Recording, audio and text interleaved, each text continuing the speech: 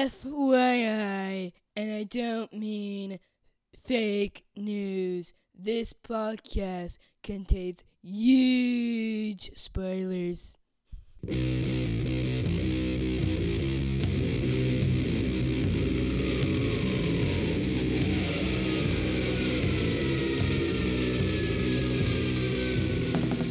Hey everybody, welcome to the podcast that goes snicked for Resurrection Week 2. I'm your host, Jason Venable, and joining us once again from the Intercomics podcast is our Resurrection expert, Dan Cole. Hey Dan. Hey, I just realized you're saying resurrection in a specific, like it sounds like, I feel like I have to spell it out to my nephew. You know, like one of those moments where you have to say it phonetically. Right. Well, finally. Well, even though Marvel decided not to put it on the covers, you know, I'm trying to honor the resurrection spelling that they were promoting before the books came out. I must say that I think on each cover, and we're going to talk about the covers, but on each cover there's like a triangle of white, which is the number and the creative team. Yes. I think in this, there's like a big space of negative space. If they just did in like a diagonal line, resurrection, yeah, like that would have worked. That would have been perfect. Because there's this like big white negative space. Yeah. And if you just put resurrection, it would have just been a little banner. It would have been really bad. Yeah. It would have worked. It would have worked probably. well. Would have worked fine. I agree. So this week in Resurrection, we have two comics to talk about. We have two number ones, of course. We have Weapon X number 1 and X-Men Blue number 1. And I wasn't sure if we were going to really, I mean, not that we would have mentioned it regardless. I wasn't sure if we're going to officially talk about X-Men Blue on the podcast. But, we'll get to why, when we get there. But we're going to focus on Weapon X first. Number 1, the new Weapon X team, new direction. Let's see, there's some credits in here somewhere. Here we go. All right, so this is written by Greg Pak or you say Pak or Pack? I usually say Pack, I think. Okay, that works. So Greg Pak. I'm trying to think of when I've last said his name. Park. It sounds better as Park. It sounds better. But... Okay.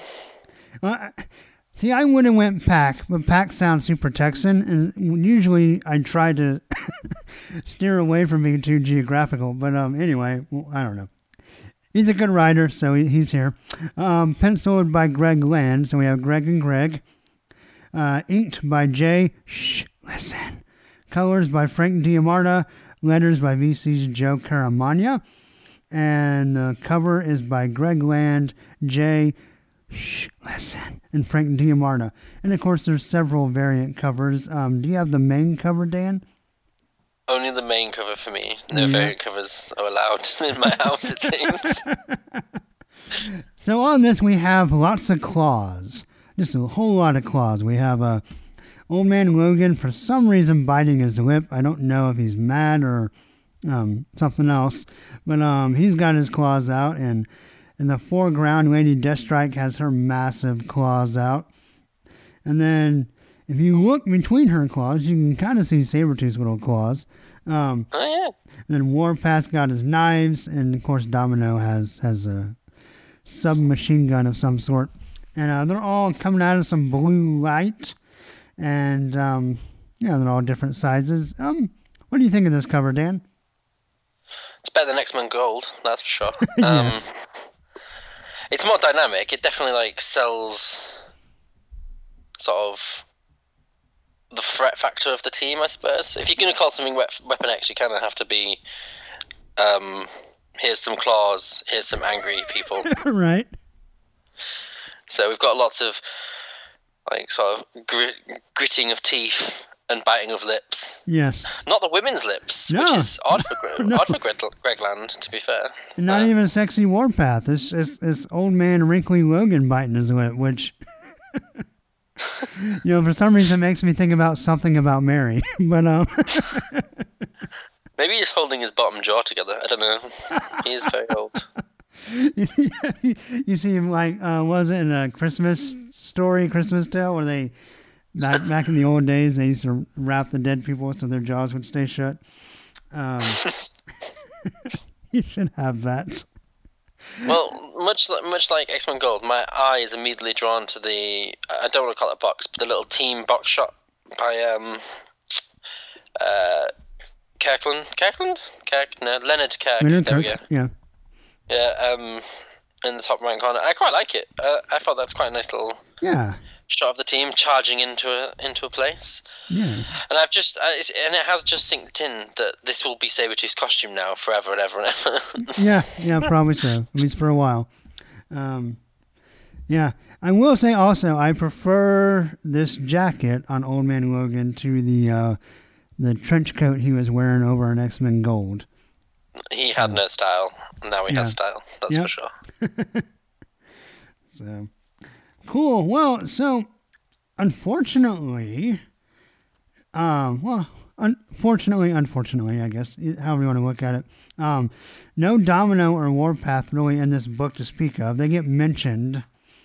But we start off with Old Man Logan enjoying a little nature hike and some light drizzling, and he's sitting with some deer, and one of the deer gets rustled and shocked, and we have a little couple show up, and they're backpacking and they're lost, and Old Man Logan gets really Asian looking. They both do, to be fair, at the bottom of that page. Yeah, he looks like weird. Yeah, he looks like he's gonna sell you a Mogwai. But yeah, this couple's lost, and Old Man Logan is a nice old man, and he tells them where to go and what to do. And as they walk off, we get a snicked. I was like, whoa, why didn't he pop his claws? But it's not him.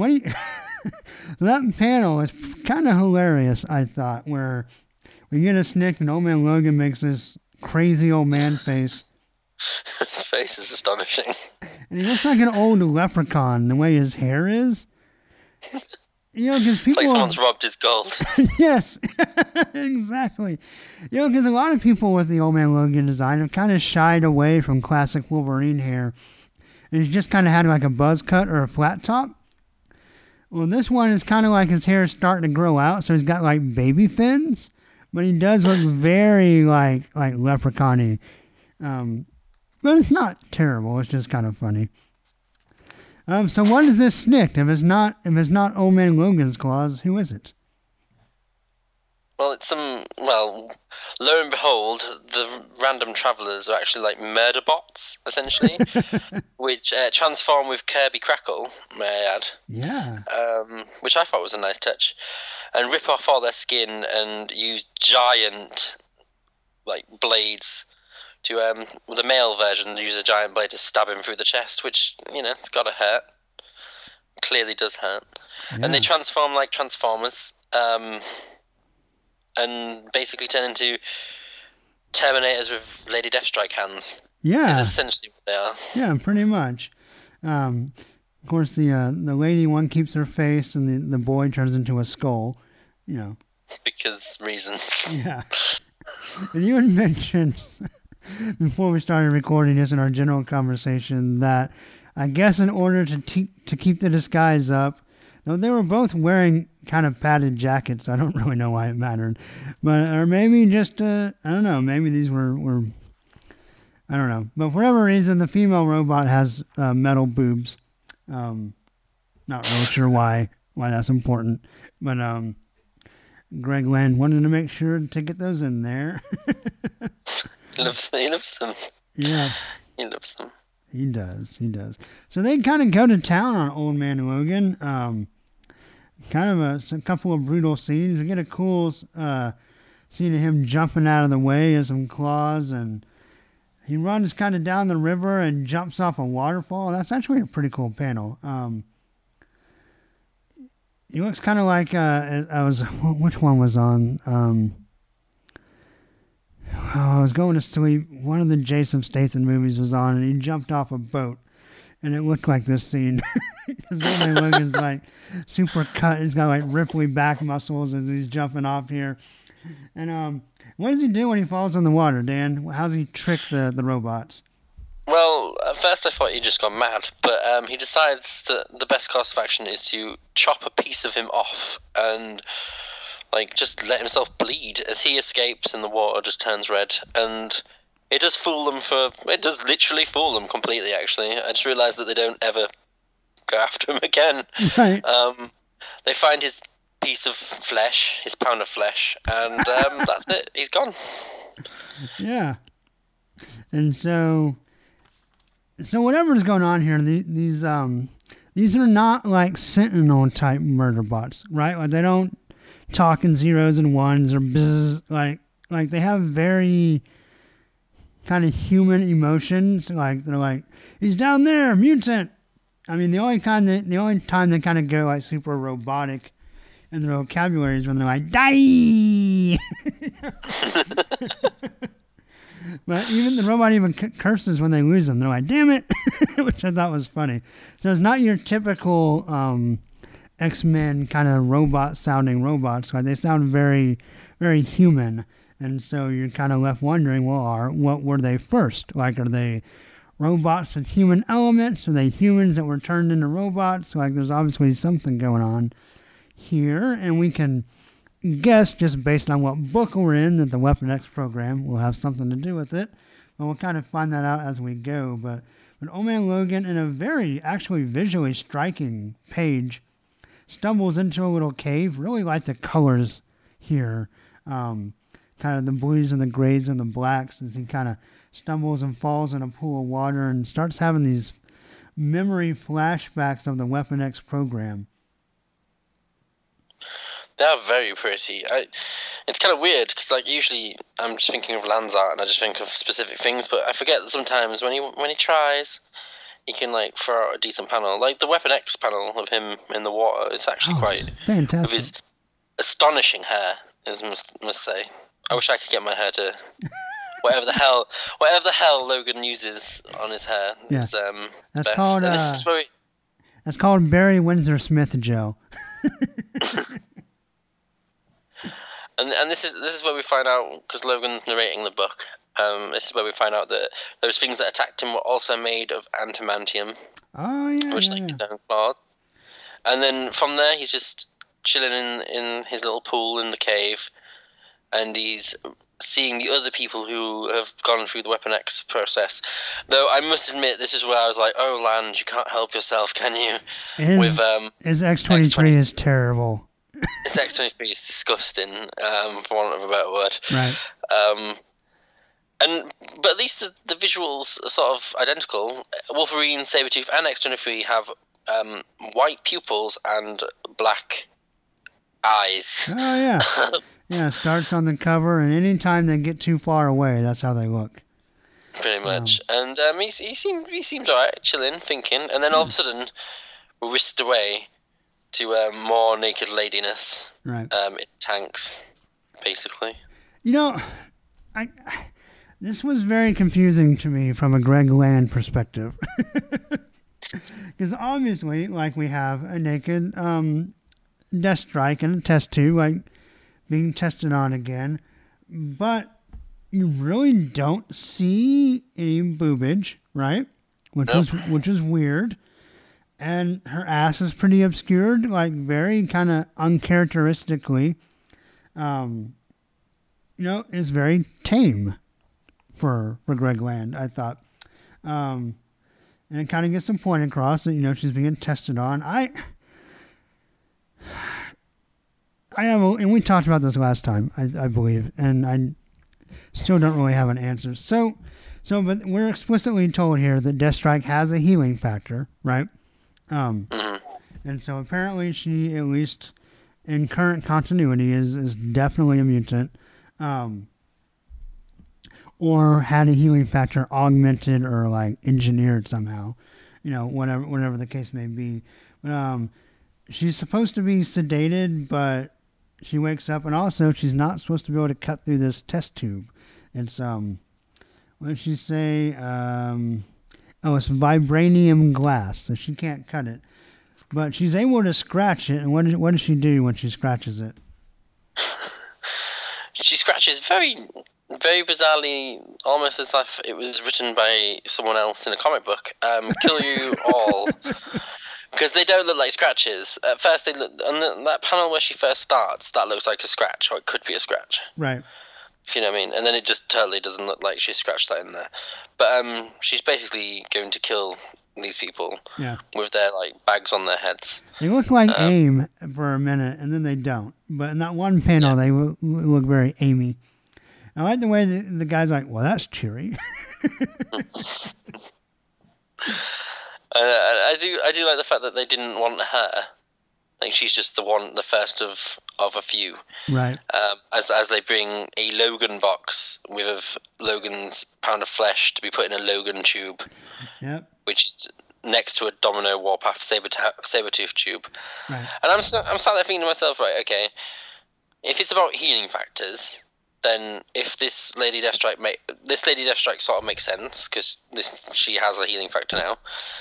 Logan makes sense. Sabretooth makes sense. Warpath maybe stretching it a little bit, but Domino? Why is she even? Unless you want to harvest luck, I suppose. I'll take Domino over Long Shot any day of the week. So, yeah, those are our two choices. But. And then from this really random, this is the mad science bit. We're now into the library. Yeah, where Logan has a standoff with another old man. So they have an old man off about who's hogging the internet on the library computers. It's just it feels like a Greg Pak scene, if you know what I mean. It feels very of him. I love the guy's ears, I must admit. They are just fantastic. Because Lan's, the one thing that surprised me most is that Lan's actually sort of like, when I first saw Greg Land's art, I think it was, oh my god, Phoenix War Song or End Song or something. Okay, yeah. Long time ago. And I was like, wow, this stuff is good. Yes, right? He's got talent, no doubt about it. Very talented. And then you realize he's just. Then you realize through his career he's just been tracing stuff. And then his women, and no, because at first his women were sexy, but not like super sexualized, like he made them into. Right. Where they're all biting their fingers and lips and whatever. And then I'm looking at this book and I'm like, has someone told him to like turn it down a notch? Maybe so. Or maybe he just kind of. I don't know. It's possible, right? That maybe he's. And, I'm always curious, and maybe you can get some thoughts on this too, Dan. I wonder, because there's some guys that obviously just don't care. Like your, and not to, bag on anybody, but like your Frank Cho, just unabashedly, this is what I'm going to draw, this is what I want to draw. I know it's not for everybody, but some people like it, and I'm going to keep doing it. And, if you don't like it, fine. Don't worry about it. But I wonder, there's got to be some artist who came up in a certain time period, right, who realized that the best way to get work was to draw a certain way. And then comics, for by and large, kind of the general tone of what people want to see has shifted, right? And some people adapted to that very quickly, and some people kind of got left behind. And, they say in entertainment, in any kind of entertainment, don't read your own reviews, right? But I wonder if, like, this was editorial, or maybe Greg Land kind of read some of his own reviews and like, oh, people are really bagging on all my boobs and butts. Maybe I should, adjust so I can, people will keep liking me. I don't know. Like, I wonder how much of it was like editorial, how much it was a personal decision to kind of adjust his art to kind of the climate in comics right now, or how much of it was just he just didn't feel like he had any of that to draw in this story. I mean, maybe next issue it'll be all boobs. I don't know, but I do definitely agree with you. I find it very interesting that there does seem to be, and not that it's like, I mean, if you picked up this book, you wouldn't be like, oh, well, here's the place where there should have been some. But if you're familiar, like we are with Greg Land, there is a noticeable difference in what he's doing with the art. And yeah, like you, I'm very curious and kind of maybe what sparked that. Do you have any ideas? Have you read any interviews or anything? Or not really. It just feels like his art feels like it's evolved slightly. Yeah. From his last, he was only working on a book like a couple of months ago, but it feels totally different. It's really hard to like pin it down. Maybe it's just the tone of the book, or the fact that Logan is the main character, but like, there was moments where you could, in some of his other X books, where you could just go, wait a second, this panel here is the exact same panel, just reversed from the panel 4 pages ago. Right. You know? And I know he can churn out a book, but maybe he's been given a lot of leeway, or maybe he's just decided to, do a little bit more. Or maybe we've never seen these character designs from him before. You know what I mean? Because, like, they still have some of the looks. Like, there's a panel after the library where Wolverine, as we move on from the library, Wolverine is on a motorbike, which is really a really nice panel of him on a motorbike. It is. And on the bottom of the page, he's looking around, finding some scratch marks. And that face there, where he's, like, looking to the side, is, like, classic Land, basically, where Land would take that specific face, male face, let him look into the side, and he would just add details. This is, this is Logan, and you would maybe put a visor on it and be like, this is Cyclops, or this is so-and-so. Like, that is a classic sort of Land look. Yet some of the other stuff is really not his usual wheelhouse, which I'm glad, because he has got talent, and if he can just sort of if he is just stopping, or maybe like pulling back from just showing ass and tits all the time, or just maybe doing a little bit more than just tracing, then I'm all for it, and the book will be stronger for it, because at the moment it has a very strong visual presence. Compared to some of the other launch, not the Resurrection launches, but some of the other titles Marvel has launched. This has got like the other 2 X books. It has a very distinct visual identity. Right. It is because it's Land, but also it has a very like distinct tone, and a lot of that will be done with the colouring and inking.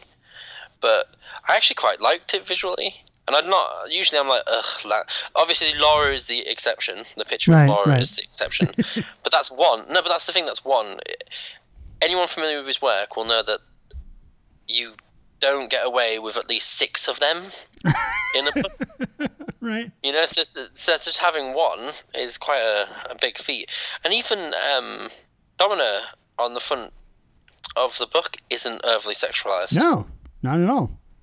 I mean, and Deathstrike is sexualized in the way that she kind of is anyway. Like, she is quite like femme fatale anyway. That she always has been. Well, I think that's the difference. Like, when you're drawing the X-Men, right, or any book with a varied cast of characters, you should be drawing Emma Frost and Jubilee looking very different. It's when those characters look the same is when you have a problem, right? So it's not the fact that there can't ever be any sexual characters. It's when everybody is that way is kind of when you say, well, this is not a storytelling technique in the art. It's just, And that's what Land was like right. a while ago. That is what Land is like. It remains to be seen. Like you said, issue 2, it could just have everyone like it usually is. But I'm hopefully optimistic. Yeah. But because this book has got some great panels in it. I'm not going to deny that all. But here we are, anyway, with Logan hunting down a specific person who also has claws, it would seem. Yeah. And he goes, attacks bears. Yeah, which, you cannot see Wolverine and a bear and not think about the original miniseries. Or even, I guess, the Wolverine movie to a degree. But specifically the Claremont Miller series, where the big scene where he fights the bear and he's like, all right, I got you. We get a nice double snicked as he approaches the cabin in the woods. and he gets attacked by his old buddy. The rabid, now long-haired Sabretooth. Yeah. Like, when is this book set? I'm not sure. I'm not sure. Enough time for Sabretooth to have a full-on hair sprout. Yes. Yeah, he's grown a lot of hair. So the last time we saw Sabretooth, he was at the end of kind of the IVX story, right? And he and Monet were kind of just going to go off and do their own thing. I hope, I don't really care necessarily, what they decided to do with that, what Cullen Bunn. I actually think there's a preview we'll talk about later that indicates where maybe she's going to end up. But I hope they don't completely ignore the fact that they ran off together, right? And obviously now he's by himself. And you would hope that they could kind of use that and turn that into kind of like a pain point for Sabretooth. Like whatever happened, like she left him or he wasn't able to kind of help her out with her brother. Because right now she's possessed by her brother, right? And so, I hope there's some exploration into where that relationship kind of broke. Because I think that could add a whole level to where Sabretooth is right now. But right now, he's just mad. And he's assuming that Old Man Logan is here to pick on him and to pick up their old rivalry. And, of course, Logan's like, no, not at all. I'm just here to talk. Which, apparently, if you smell people, you can find out if that's true or not. Yeah. I smell your intent. It was very nice, Dan, when you showed up. You smelled like you were ready to podcast. I appreciate that. Yeah, pretty much. It's the odor I always have. Which smells like what? What does podcasting smell like? Beer and Fritos? I don't know. God, I hope not. But so Sabretooth has had an experience with the murder bots, and which I thought was quite well done. Because unlike Logan, who gets athletic young hipsters to attack him,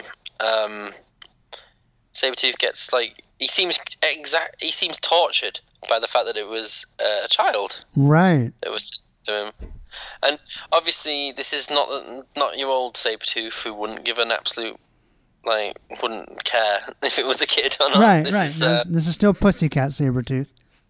Yeah, as we like whenever to call that him. happened. Yeah. So we're still post. I think this is the only change, right, that still exists from Axis that I can think of. Is that I don't. Well, yeah, because oh god, that was just a weird moment in time. But yes, this is the only thing that exists, apart from maybe Havoc is still maybe possibly slightly. I don't know. Is he still evil? Who knows? I don't know. He's like Two-Face now, so I'm not sure what's going on. But yeah, so he opens up his little jacket like he's gonna flash Logan, and he's all just cut up to ribbons, knitting himself back together with his healing factor. They have a nice dry bowl of cereal as Logan makes his sales pitch. So Sabretooth, is he biting? Well, he seems unhappy that Logan's taken the last of his chaleurs, to be fair. More than anything else in the world. Right. But I must admit, this is... not only does Pac do a good job of getting Logan to try and sell the book's premise to Sabretooth, he's also doing quite a well job to give the whole idea a very human touch and sort of an emotive pivot for us all to hook onto. And as we're all about to be what's going to happen? And Logan's being all, well, I made sure I was spotted by cameras and stuff, and made sure that they'd find out where we were. And poor Sabretooth's all typical. Right. And then boom, explosions happen. Yeah, we get a nice full-page splash at the end with a nice snikt. And so I guess you would call this would not be a soft sell. This is a hard sell. kind of force Sabretooth to take action. And the last line is, so, we teaming up or what? But yeah. So oh my god, I feel stupid. I just noticed the two things in the background are not birds; they're actually robot things that are flying towards them. oh yeah, yeah. I've only just noticed that. Oh, wow. Has Sabretooth still got adamantium claws as well? It's really hard to... I can't remember. They haven't talked about it in a while, but that doesn't mean they're not there.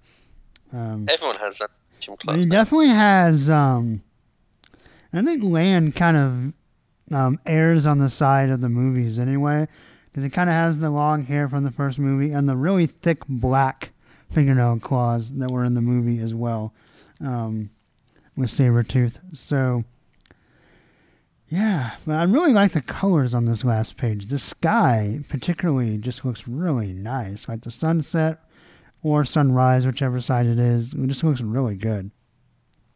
It's nicely coloured, it's nicely inked, and Land's kind of on point for most of it. He manages to, like, really quite... The characters are quite emotive, which is... Like, I love Logan's little side look.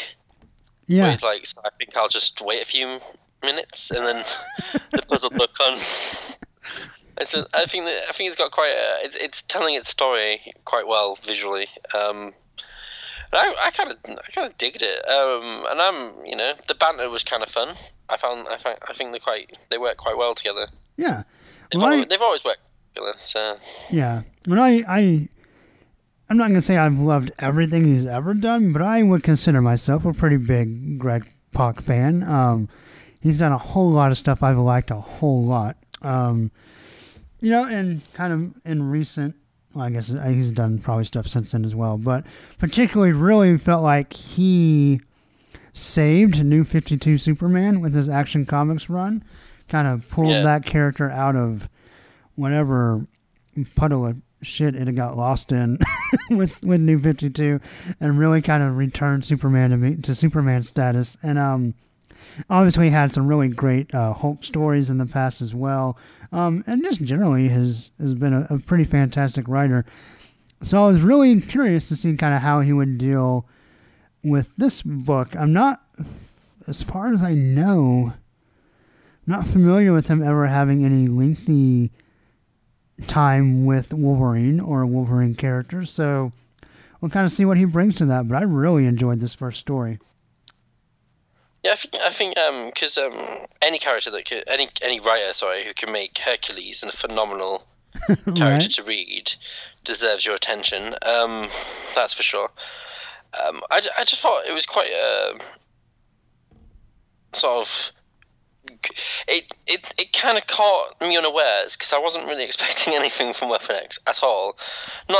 Which is really bad because I do actually like Greg Pak and that, but I was kind of like thinking, well, the handful of characters that they've picked aren't particularly like my bucket list of who's who should be on an X-Men team, and I'm only feeling like I'm reading this just for the sake of it being a Resurrection title.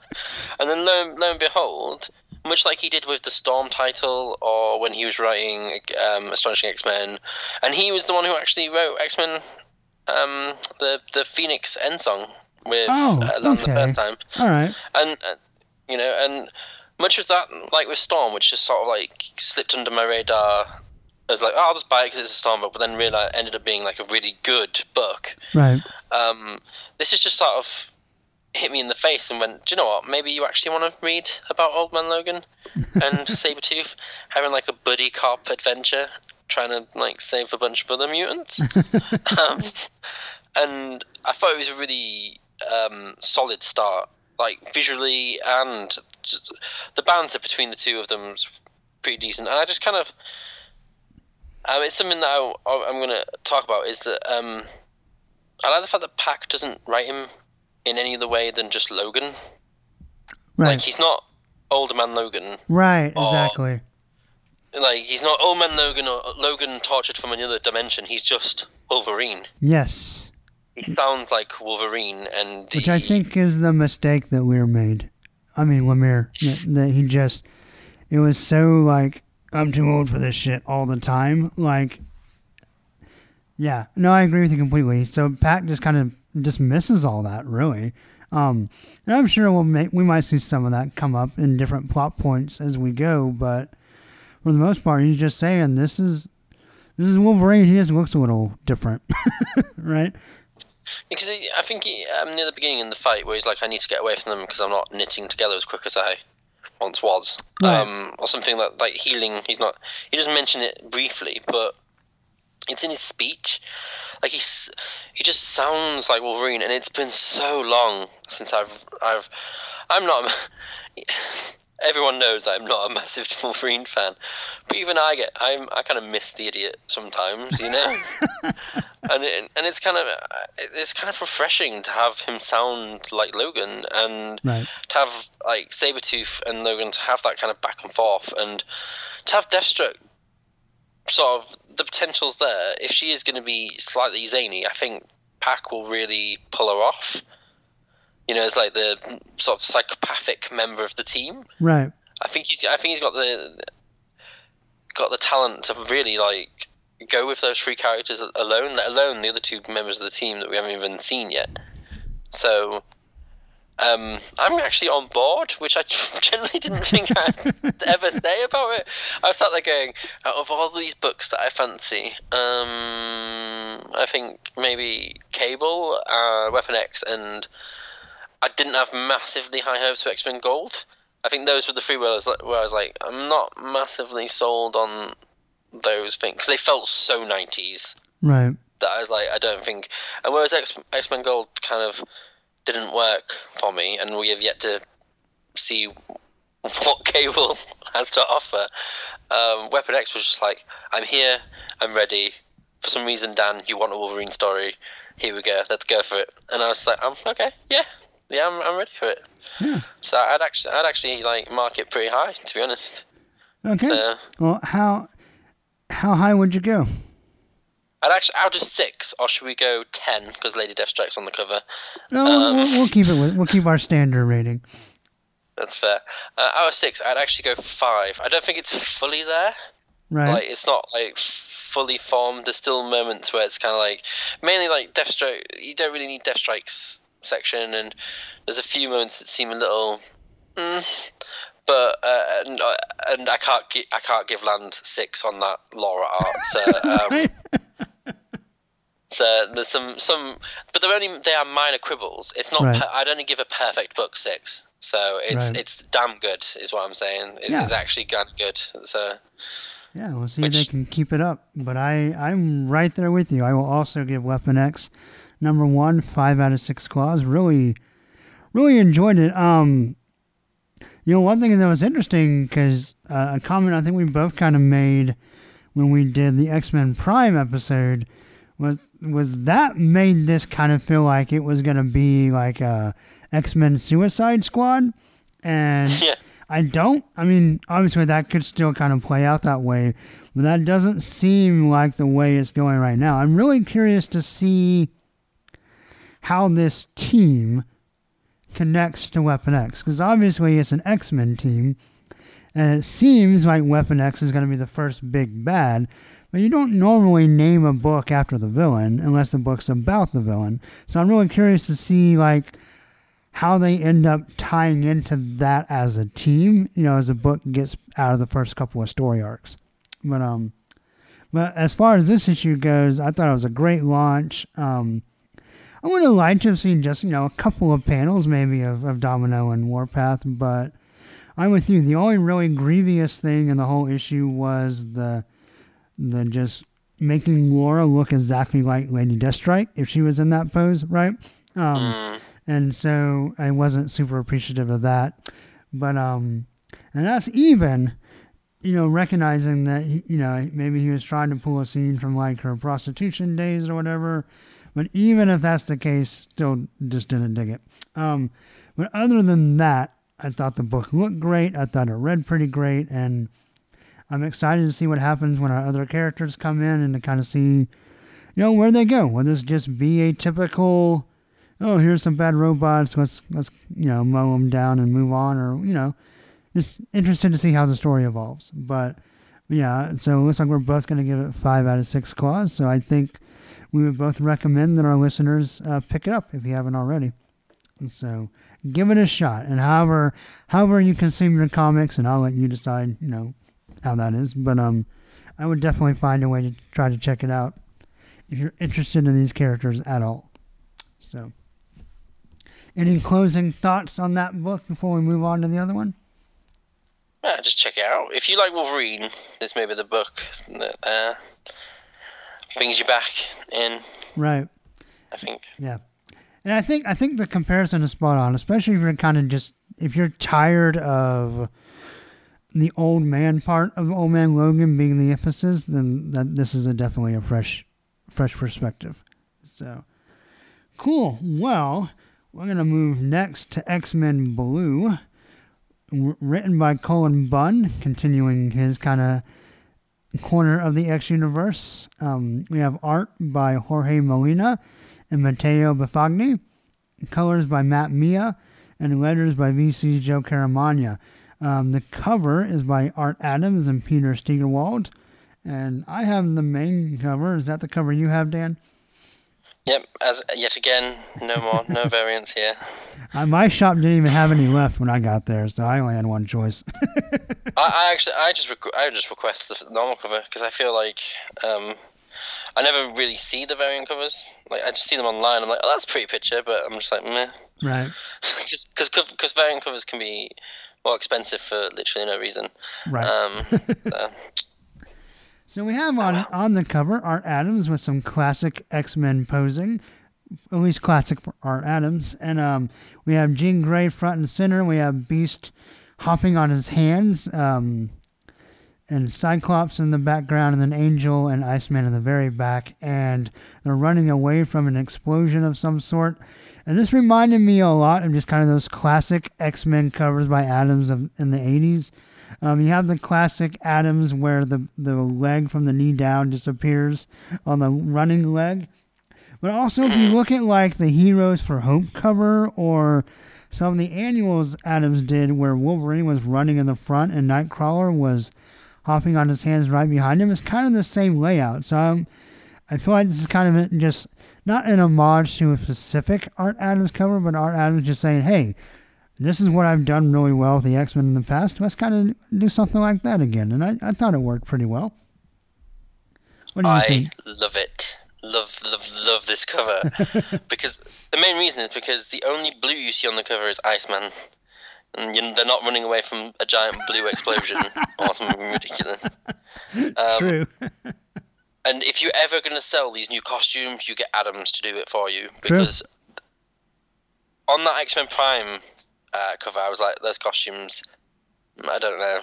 See them here, and I'm like, yep, okay, they are X-Men costumes. They are literal X-Men costumes to me now. And I love it. I think the composition is great. Like you say, it's classic X-Men. I think the colours are so bright. I think it's probably the most eye-catching one out of the three we've looked at, for sure. Yeah, definitely. To the point where I'm not looking at the box with all the characters in like I usually am because I'm bored of looking at the picture. I genuinely love it. I just love the way he does that classic, ridiculous telepathic ability thing where it's just like blancmange or custard flying out of a brain. It just looks mad, but I really like it. And it's been a lot. Not many people can make Angel's new wings look okay. Right. And I think he does them very well. And I think the color change is needed because white suits it better than those weird red, orangey, flamey ones. Right. But I loved the cover. I just looked at the cover and I was like, yeah, okay. I think I'm looking forward to X-Men Blue. Yeah. And I quite like the creative team as well. So yeah, it's a bonus. I particularly loved his Iceman. I know he's just kind of hanging out in the background, but there's something about his pose and the line work, like on his face and stuff, just looks really fantastic. He's the best one there, and he's got the classic Iceman halos around his hands. Yeah, buddy. From like late 80s onwards, which I thought was a nice touch. Oh, it's such a nice one. And even his ice slide is indented like an actual slide. Yeah. Like a tube, half tube, which it used to be, and I appreciate that rather than just a slab of ice. Yeah. Yeah, very cool. So Dan, how does this book start? Well, this book starts with, well, apart from the character page, banter. This book starts with lots of banter as the what are we calling these kids? Are we just calling them the kid originals or the original 5? What should we? And so, I'll go with what Cullen Bunn does, I guess, because in the back he writes kind of a little letter about what he's trying to do with this book, and he calls them the 05. So I guess that's the 05. That's the official Marvel lingo for these guys. Exactly. So we've got the 05 travelling in their newly minted Blackbird with Iceman basically moaning, as he should do, whinging about not getting there any further, and then there's just some fun back and forth. And I think my favourite line of the whole thing is Iceman where he's like, Gene, Scott's still acting like he's in charge. Which just made me smile so much. And so they're going to intercept something specifically, and it looks like Angel is the one that spots out as they're in the Mediterranean Sea, of course, right next to Italy, apparently, which is kind of weird because there was that disaster with the cruise liner in Italy. I was like, oh, okay, yeah. So it's a really nice ship, a ship that Angel wants himself, and like all good X-Men, they suicidally jump out of their Blackbird in dynamic poses, land on the deck, and in a beautifully coloured pink hue, Jean decides to side scan the whole ship to make sure that, what's on board is on board. And they walk around a bit until she says, game faces, he's in here. And who is in there, Jason? Well, to be honest, wasn't even sure this guy was still alive. It's Black Tom Cassidy. I thought he was a tree person. The last time I saw him, right, from Generation X, right? He turned into a tree guy. I really like his kind of medieval Batman costume he's wearing here. It is nice. And then also this panel of the X-Men, they've been kind of walking around the yacht, right? Kind of looking, figuring out what to do. When they bust into this, I guess, dining hall or whatever it is, that panel looks amazing by Molina. It really does. Particularly the way Jean is, kind of the way she's floating, but still very dynamic. And you have Iceman coming in, and Cyclops and Beast. Beast maybe looks a little too old, but I don't really fault that. It looks very, Molina kind of has a little bit of kind of like anime influence in some of his posing and layouts and stuff, but in a good way, right? Like that's just very, very dynamic action poses. And I do really like his Iceman. Like I really like the sort of spiky hair because he's younger, and it like gives him a sort of definitive look. So yeah, so they decide it's typical X-Men. Well, maybe he's just, here to do whatever. And they're like, nah, he's Black Tom. Get him. So, and I like the back to the banter about all, like, Iceman's like, remember, use your code names. I like the fact that they're working as a team where Jean's a distraction for Beast to punch him in the face with his, kick him in the face with his foot. Yeah. I thought it was quite a nice thing. And then obviously, as he's put onto the ropes, Iceman discovers something fairly large in the dining hall, which ends up being, completely redesigned, may I add, and I cannot remember how he got his powers back because the last time I knew it was Colossus. But Juggernaut, who says who wants him as he smashes through the door, classic as he can, with what could only be described as venom tubes to his head. I got the same kind of vibe from that. It's very, very Bane looking. And, they've always played fast and loose with his size. He is huge in this comic. I do like the fact that they did the Layfield mouth and eyes? Yeah, where it's just teeth. Right. Those early X-Force ones where they fight him, just reminds me of them. But he is ginormous. And then Angel just takes out Black Tom because, he's not really useful in a fight. Right. But we have Iceman trying to ice him up. We have Cyclops trying to beat him up, and we have Jean trying to throw some stuff at him. But as always, he's unstoppable, and he also is really, really, really angry. And he's really, Cyclops. At Cyclops in particular, and which I thought this was a nice touch. So he's pissed at Cyclops for killing his brother. Of course, obviously we know it's not the same Cyclops, right? And that killed Professor X during kind of a Phoenix seizure, I guess is the best way to kind of describe that. But he sees a Cyclops. He knows his brother's dead, and he is going to get revenge. And he's a Juggernaut, so he's unstoppable, right? So his vengeance will come. I like how Jean Grey tells Black Tom to go to sleep. He's like, he just kind of rolls up in the fetal position and starts snoring. It's very cute. Well, I quite like the comment of, is this another one of those de-aging situations? Yeah. I love the fact that just... Go on, sorry. No, I was going to say right after that next page is very, like, just dynamic and action-packed, but also very hilarious, of Juggernaut literally chasing Cyclops around the boat. Like, yes. It's so funny, but so perfect. I don't know, I really love this scene. It is. It's just really fun, and I like the fact that it's like Angel's just jump, basically. Right.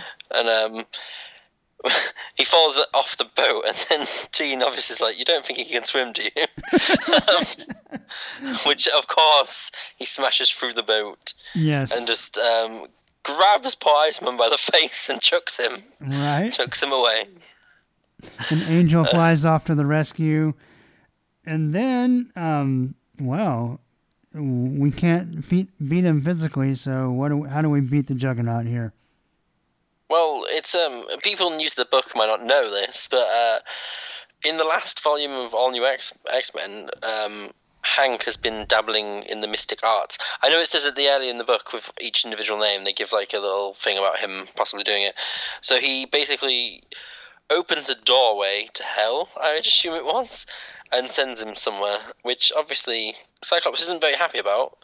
But he was sent to Siberia via hell. Yeah, so, yeah. Okay. Very Dazzler, or not Dazzler, forgive me. Very Magic-esque, of kind of like, we don't know, it's not called Limbo, and it doesn't really look like Limbo, but that idea of using this demonic type place is kind of a means of transport. And so, yeah. Very cool. But Cyclops is still pretty mad. He's more concerned about the methods. Beast is more concerned about the results, which is an interesting argument, and interesting that they used Beast to kind of be that side of the argument, I thought. Because it's a dichotomy that is mirrored in their older selves, where Beast would argue with the method, and Cyclops would only argue with the results. And so let me ask you that, Dan, because I thought about that too. Do you think, either consciously or subconsciously, these two characters are both reacting against their older selves? Or do you think they are. I think they're being purposely written in that sense. I think there's a clear plan. And with Cyclops being a member of the Champions as well now, right, he has a very different role in the world, let alone on an X team. But it doesn't stop the book from being hilarious as the onlookers decide to attempt to understand who the hell is saving them by thinking it's Kitty and then Scarlet Witch.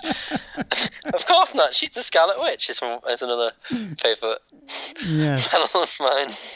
And Jean kind of stitches the boat back together, and I thought their base of operations was an interesting choice. Where'd they go home to that night? Madripoor, which I did not expect. I did not all. Either. And that's the first of two, or at least a couple of twists, just before the book finishes. Yeah. With the main story, Cyclops and Jean have a nice little chat. Jean reaffirming him that, they like him, like his weird straight man act and stuff. And then they have to go report to the boss, who happens to be their old arch nemesis, and Cullen Bunn's favourite character, it seems, in the X universe, Magneto, who is stood in front of a basic TV screen of, let's just say, potential targets / action we've already seen. Right. So we have Sebastian Shaw. We saw Black Tom already. Emma Frost is on the bucket list, and so I'm guessing that's Monet. Is that what you got? Yeah. No. Pretty much. I thought it was Monet. And then the rest is just pictures of the happy families doing things. And he looks sinister as balls. Oh, he looks great. He looks great. Now, so a little interesting play on this, because the idea is that the world at large thinks Magneto is dead. I'm not real sure how, because no one saw Psylocke kill him besides Psylocke. So I don't know why anyone else would think he's dead, but apparently that's kind of the thing we're going for here, is that he is leading from kind of behind the scenes and helping the X-Men, are kind of being his arm, if you will. I also thought it was interesting because I think this gives Bunn a chance to kind of, first of all, just kind of continue on the path he's had Magneto on, right? But also, this is very reminiscent of a very successful era of X-Men comics where Magneto was the headmaster over the New Mutants. And now here he is again, kind of in charge of a group of young kids, right?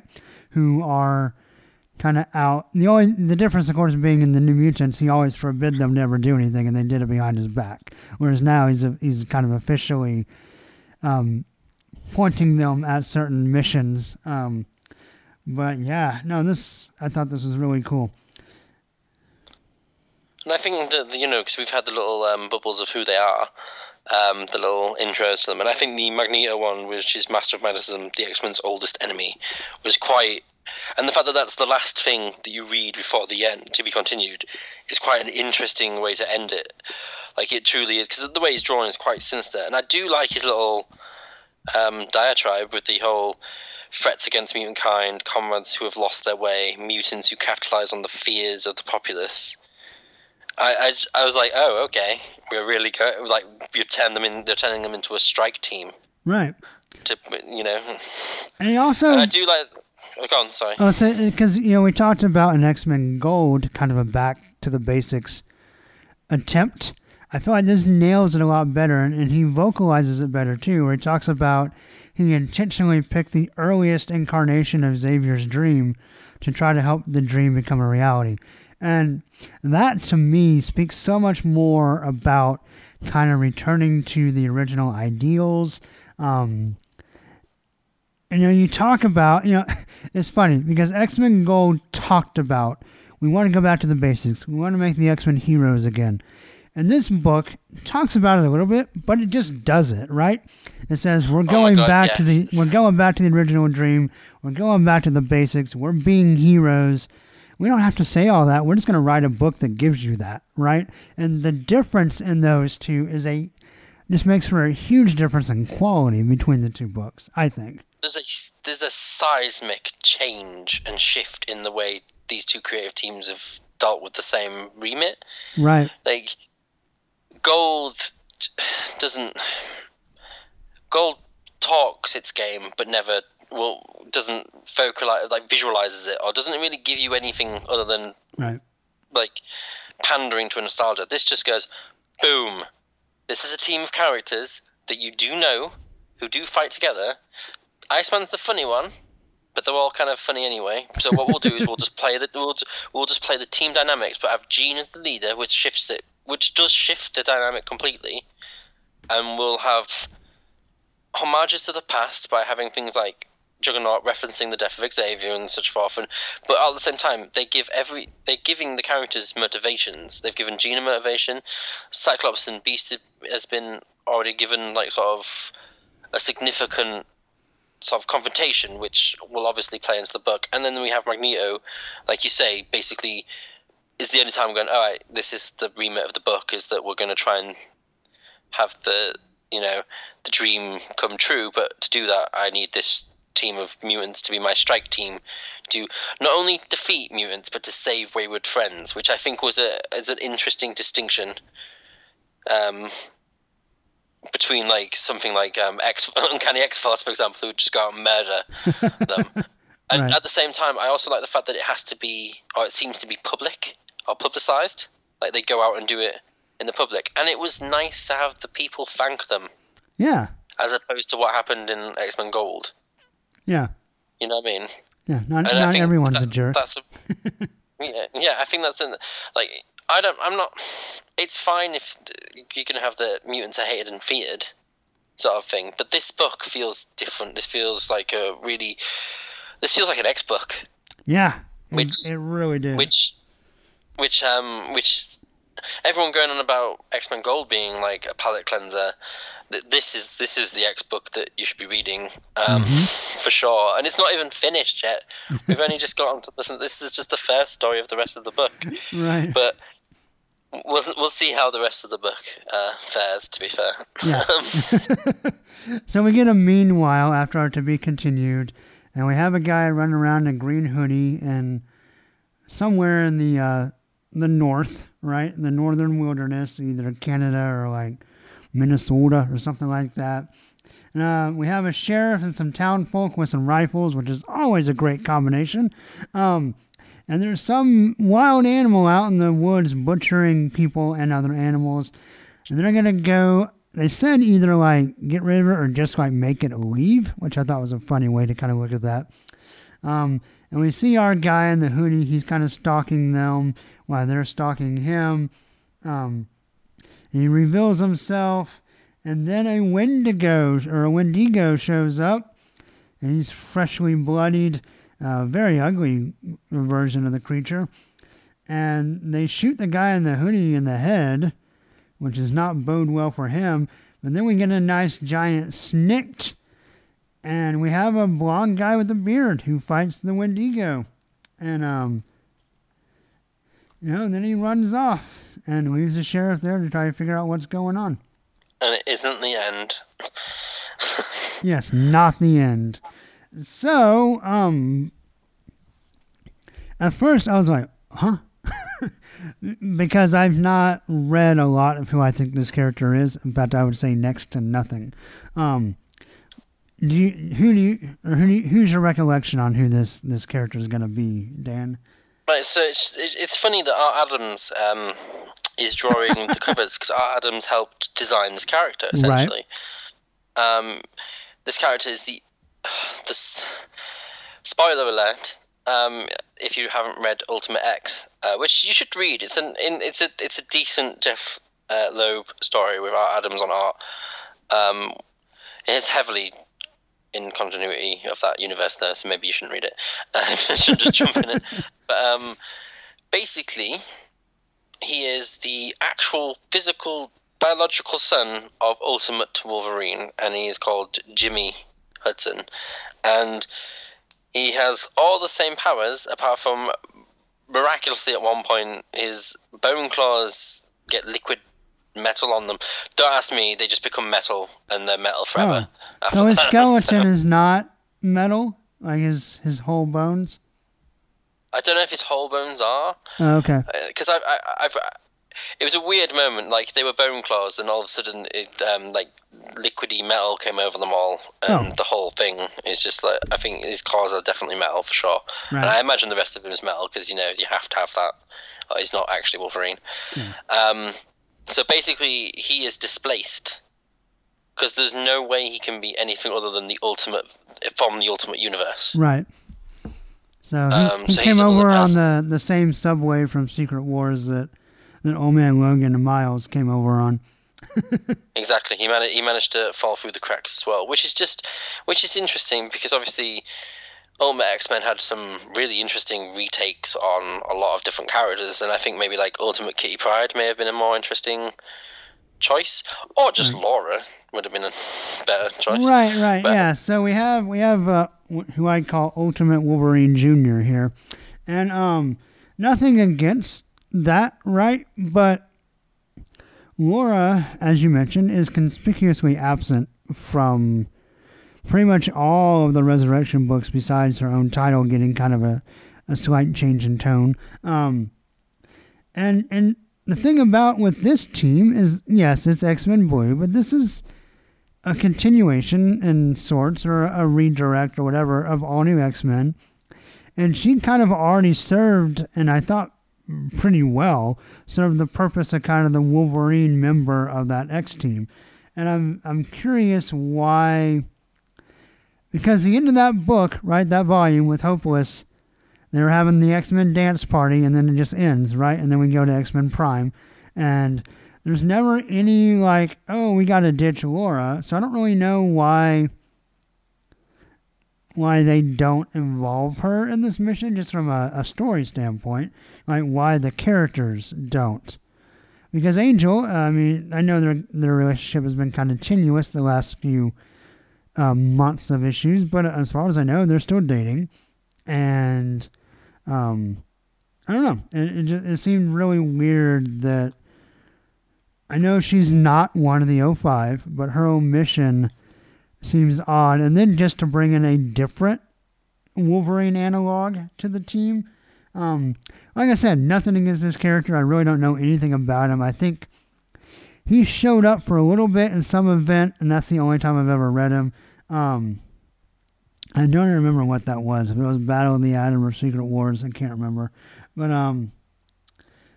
yeah, so I'm sure he'll be fine. It was just an odd choice to me. He's basically just Wolverine light. Right. And it's just kind of like, give Laura some room. Maybe Jean doesn't let more than one woman on the team. Maybe it's Jean's fault. Yeah. But, because, like, obviously Kid Apocalypse and Edie are not there either, so they just magically vanished. I know that with different creative teams, people are given different, pick different things to do or given different missions. It just feels weird that she's been taken off the board. I know in story-wise, she's like isolated on an island now or something with like a plague, but it just feels odd. It just feels odd that she's been taken off where she should be. She's on the cover of X-Men Prime. I feel like she should be front and center as the Wolverine. I feel like they've robbed her of that title by bringing Old Man Logan into the normal universe. Right, and putting him on two teams, right? And she's on zero. Yeah, because like he's in 3 teams. If you think about it, he's in Astonishing as well. Oh, right, as right, Weapon right. X, so it's kind of like, okay, because it'd been lovely if she was in Astonishing, because X-23 has a relationship with Gambit as well, who's on that team. Oh yeah. So that would have been a nice touch, but it seems like she's not allowed to be. I'd rather them just resurrect Logan and just have him on every team like he was before he died, than just like, because I want her to be Wolverine, the Wolverine of our Marvel universe. I don't want her to be sort of just like Sam has kind of happened with Captain America, and obviously recent issues means he may not be, but he's kind of like been slid away as well. So sort of like I suppose he's in some events, but he's kind of like been slid slightly away because Steve's back, but I suppose Steve's evil now, so that changes things. I do like the way they addressed that, though. At least they had a story reason to, whether that's where he wanted to go or not, at least he was able to come up with something to kind of say, because I think if you haven't read the last issue or not last, I don't think it's ending, or maybe it is, I don't know. No. But anyway, the most recent issue of Sam Wilson,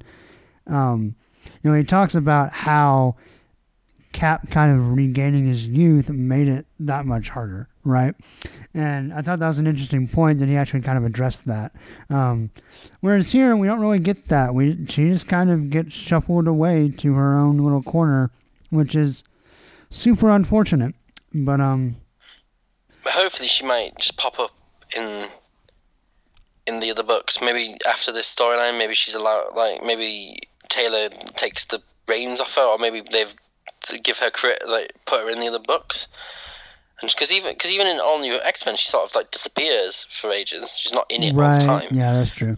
So it just feels like she's being like sort of erased slightly from the X universe, when really I feel like she should be front and center, set there, sort of being the Wolverine. Yeah. But anyway, I agree. there are more things to come with X-Men Blue, because this book still doesn't want to finish, as opposed to a history lesson. We get a look into our future, Yeah. and we have the X team encountering Mr. Snick, Yeah. and then we have Chamber looking at, let's just say, a couple of dead members in Jubilee of his Generation X, which is just, and his "Who the hell are you, wankers?" is just a great line. Yeah. Um, We have Battle of the Atom, and X-Men. then yeah, exactly. And I believe like the last one, that rematch panel is that the people from Battle of the Atom? Yes. Like the future X-Men. Yep, that's the X-Men of the future. And and the most intriguing panel to me is the very final one, which is "To Me, My X-Men," said by none other than Charles. I'm dead still. Yeah. Xavier. Dead, and his brain just got burned up, right? if you're reading like Uncanny Avengers. full on dead now. Yeah. So, I don't know. But what did you think of the art, Mr. Dan? I really liked it. I thought I loved it, yeah. it's really bright and when it didn't need to be bright, when the story dictated it should be a little darker, it went darker for it. Yeah. And I thought it was quite versatile and just fun. The art was as fun as the script. Like the visual cues on the characters were quite fun. I think each character has quite a dynamic look about them. I do agree that sometimes Beast looks a little too old. Yeah. To be around the rest of them, but it could just be the fact that he's like a gorilla man. True. Yeah. Like the kid in 8th grade that was shaving, right? Exactly. Yeah. So you never know.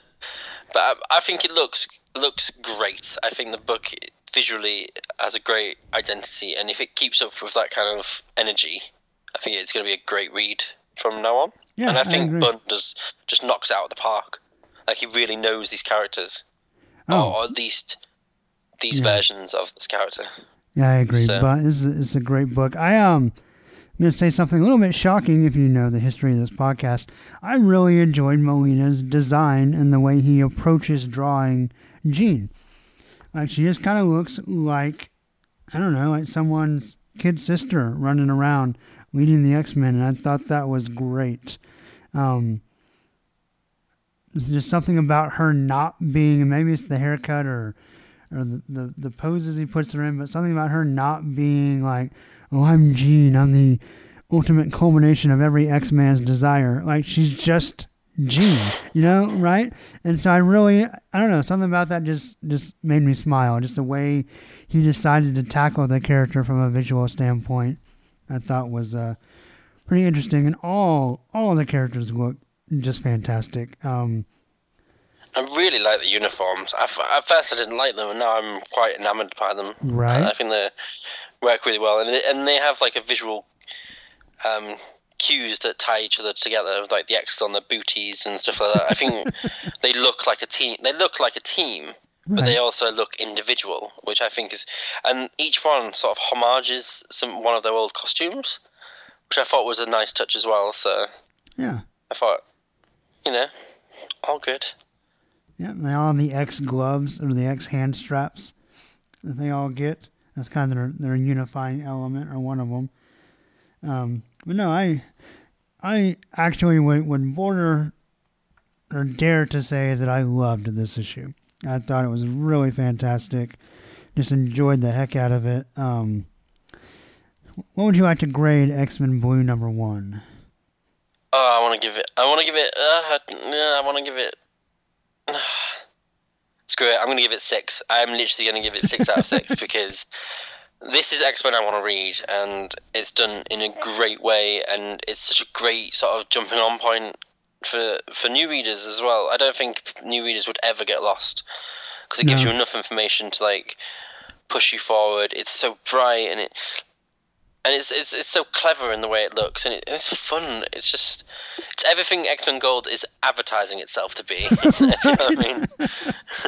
Yes. And it works so well. And the twist at the end, like the whole Magneto and the Madripoor stuff twist is great. And even like I might knock a few points off because the Wolverine story is kind of like just there. It's neither sort of good nor bad. It just exists, right? Basically. Yeah. But the to come page is so intriguing. Like I really am intrigued on how these characters are going to interact with whatever and their futures, and it made me happy and excited to read the next book. Which, to be frank, Weapon X and this are the only two. Let's hope the rest do as well. Right. Yeah. So, Yeah. Week 2 was definitely better than week 1 by a long shot. But also, I mean, and just in my humble opinion, Greg Pak and Cullen Bunn can both write circles around Guggenheim. So some of it's just maybe my preferences or my taste. But yeah, so I'm not gonna quite give this 6 out of 6 claws, but I was close. But it's a very strong 5 out of 6 claws for me. I am as excited about this X-Men book as I have been about an X book in a long time. And if this can kind of redirect and, even Cullen Bunn's Uncanny, which I liked a lot, like this just has more energy to it, right? And so I'm super stoked to see where this goes. And I think Bunn just knows or understands the X-Men. Right. And he should have been writing the flagship title. If you know what I mean? Not the guy from, not the other dude. Right. I know that's it's really unfair, but it just feels like this should be the flagship title. And I give it such high marks because I kind of have more of an affinity with these characters, if you know what I mean, than... Like, I wasn't born when the original 5 came out, but, like, through just general reading them, I generally do like Beast, and I'm crazy because I do like Cyclops, and Iceman's one of my favourite characters, and yes, Jean may not be, but if he can write a decent Jean, then he's won the battle. Yeah, right? In my eyes. Yeah. He's won the battle. So, but yeah, this is X-Men I want, so it's all good. Very good, very good.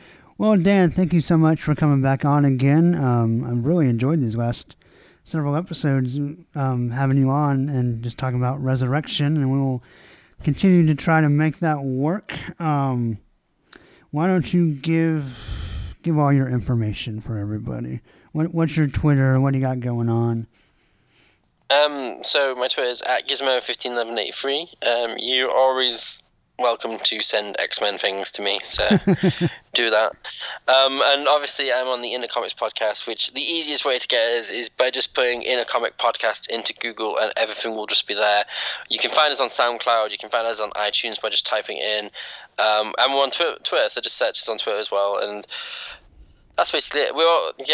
I can't push as good as my co-hosts can, so just go listen. I'll appreciate it. Listen, you don't have to give us any money on our Patreon or anything. Just go and listen. It's fine. Yeah. And we may not talk X-Men, but we'll talk lots of other things. So lots of good stuff. Good stuff. Great show that I love listening to, and yeah, I've really enjoyed getting to know you guys and getting to be friends with you guys. So definitely go give them your support if you're not already. As usual, for the podcast that goes snicked, you can like the Facebook page if you so choose. Actually had a couple of new likes first in a while. Kind of thought the Facebook was going the way of, whatever, the opposite of Twitter, which things seem to be very active. But speaking of Twitter, our Twitter is @SnickCast. And of course, if you want show notes or to find the podcast via the old-fashioned webpage, that is snickcast.podbean.com. And any just closing general thoughts, Dan, before we sign off? Just remember that obviously the X-Men are now back. It took second week, but right. we're there now. So. Yep, I agree. So, well, thanks again, Dan, for coming on, and thank you everyone for giving us a listen. I don't know what'll be next. All my episodes are kind of getting jumbled and out of order, but something will be next. We'll keep plugging along, keep the snicked up. So, with that in mind, until next time, hugs and snicks, everybody, and snacked.